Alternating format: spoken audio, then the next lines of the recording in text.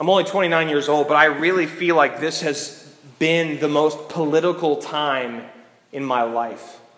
And it just feels like we can't avoid it. That people are so deeply invested in it that it has further divided us from one another. Which is why I love the church. Because we all don't agree. We represent politically the left and the right and the middle, the far left and the far right, and the deep middle.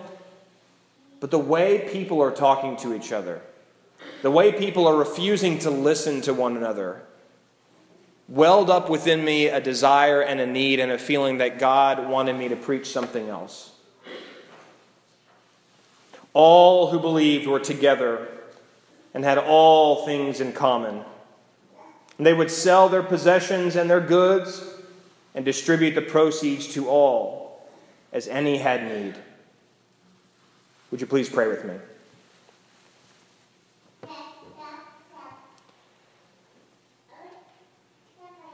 May the words of my mouth and the meditations of all of our hearts be acceptable in thy sight, O Lord, our rock and our Redeemer. Amen. On Thursday, our President Donald Trump signed an executive order titled Promoting Free Speech and Religious Liberty. And this brought to fruition one of his many campaign promises that he would give, and I quote, our churches their voices back, unquote. The order was designed to dismantle this thing called the Johnson Amendment. The Johnson Amendment bans tax-exempt organizations like churches from endorsing political candidates and activities, or they run the risk of losing their tax-exempt status. And to be clear, fully repealing the Johnson Amendment would require congressional action, but nevertheless, we're certainly taking steps in that direction.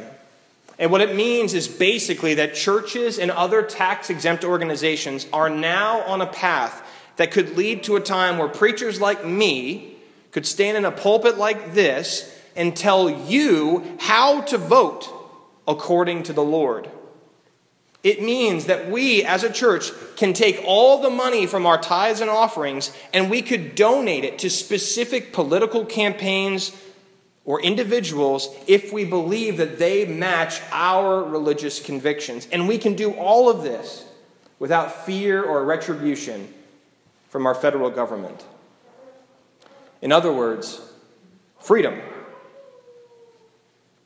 And on Thursday, the very same day the executive order regarding religious liberty was signed, the House of Representatives voted to approve legislation to repeal and replace major parts of the Affordable Care Act, which is another one of President Trump's campaign promises. It still faces an uphill battle in the Senate, but people who represent us in the House voted to approve it. And as I already said, in the wake of those two things, to the executive order and to the vote, people have been going ballistic.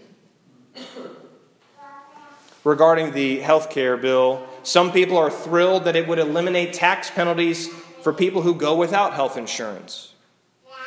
And on the other side, some are terrified that it would roll back the expansions of Medicaid, which covers millions of low-income Americans, 40% of which are children. In other words, freedom. So here we are, just days after the executive order, just days after the House vote, and I can't help but imagine how many pastors are standing up in places like this one this morning with a newfound sense of freedom to speak either for or against what our government is doing. I can already imagine what a lot of the posts on Facebook and on Twitter are going to look like this afternoon from either side of the political spectrum. In the early days of the church, the disciples devoted themselves to the apostles' teaching, to fellowship, to the breaking of bread, and to the prayers. And during this very same time, awe or fear came upon everyone because many wonders and signs were being done by the apostles. And this is spectacular. And what makes it incredibly spectacular is that the Lord was adding to their number daily those who were being saved. And what's even crazier is that all who believed were together and had all things in common. and that they would sell their own possessions and goods and distribute the proceeds to all as any had need. Who in the world signs up for something like that? Come join our group. We'd love to have you. Once you start participating, all you have to do is sell everything you got so we can take care of everybody else. We here at the church believe in recognizing the inherent blessing of God in our lives, and we don't believe in personal property. So join us on Sundays up at 11 o'clock. But don't forget to sell your stuff. Friends, that sounds a whole lot more like communism than capitalism. And where in the world is the freedom in that? So here's my point. Religious figures on both the right and the left have come out in droves regarding what our government has done as of recent, as is their right. But inherent in their declaration is perhaps one of our gravest sins: idolatry. Today, we worship our government the way we used to worship the Lord. We follow the never-ending political news cycle like we used to check in on our brothers and sisters in faith. We read and we repost articles about votes in the House and the Senate and about executive orders like we once shared the story of Jesus the Christ. And I'm guilty of this too. Hence the great number of sermons as of recent that have revolved around our current political climate. This story that Eric read for us sounds so weird and bizarre because we are so far removed from it. Instead of this idyllic community from the first century, we've been co-opted by the assumption that our government is supposed to be the church, or at least it's supposed to act like the church.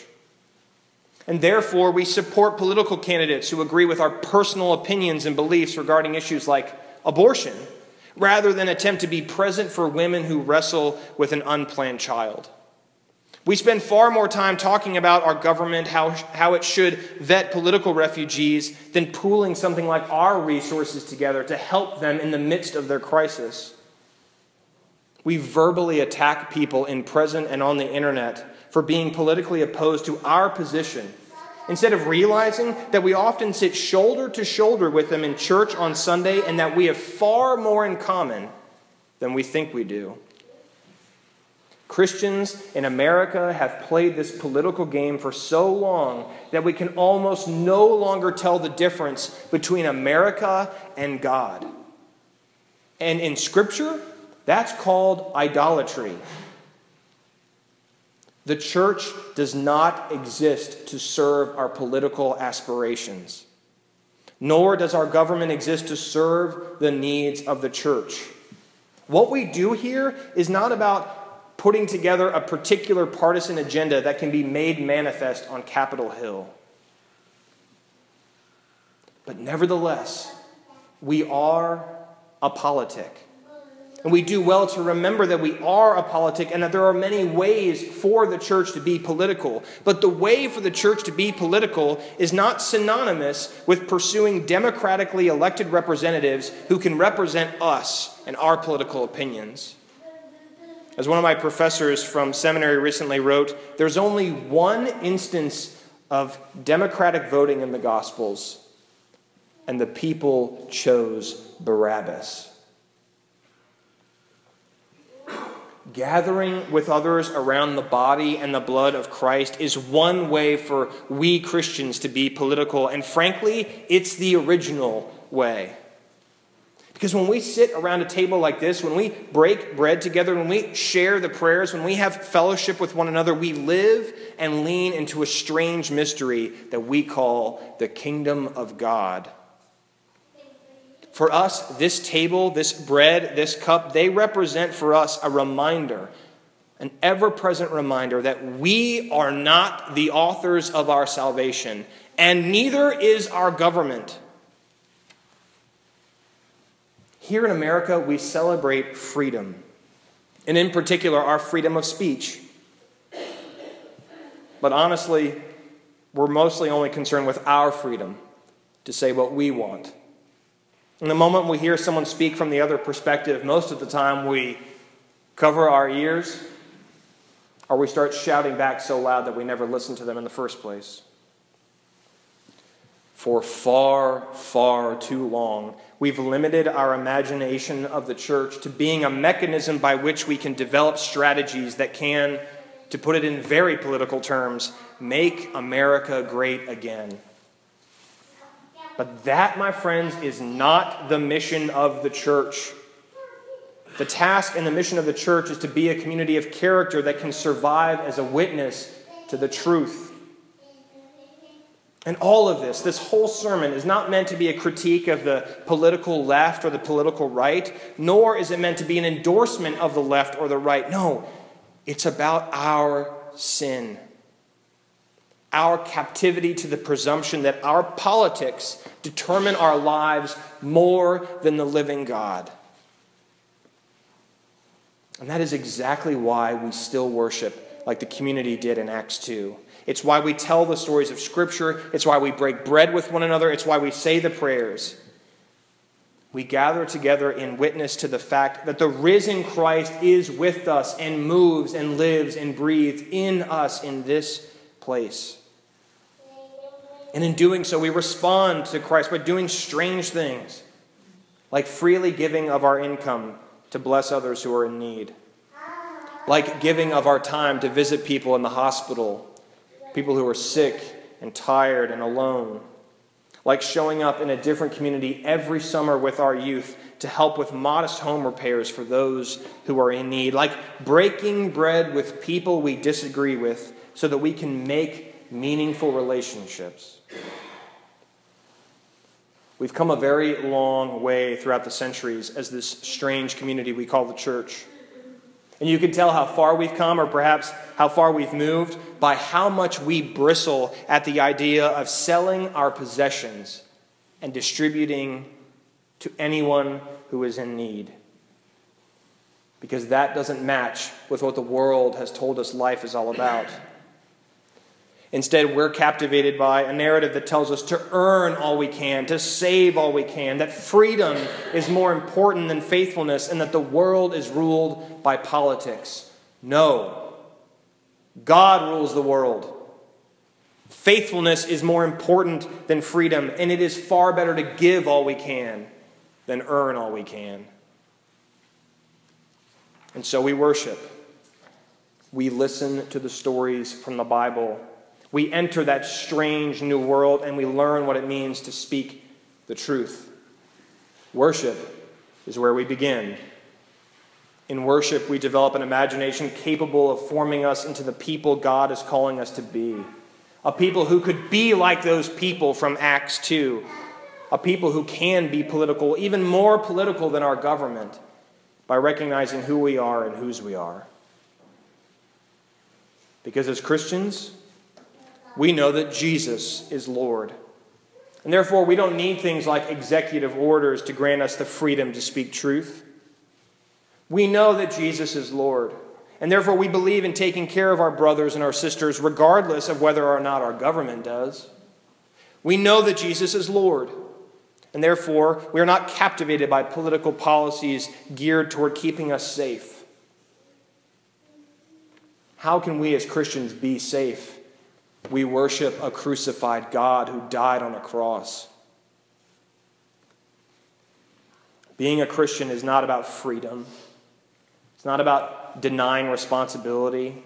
It's certainly not even about being safe.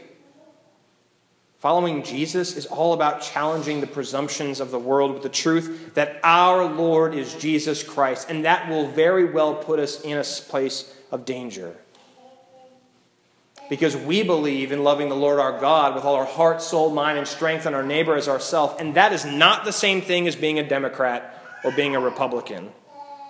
We believe in serving the needs of those on the margins, those that others would ignore, which means helping people who cannot help themselves.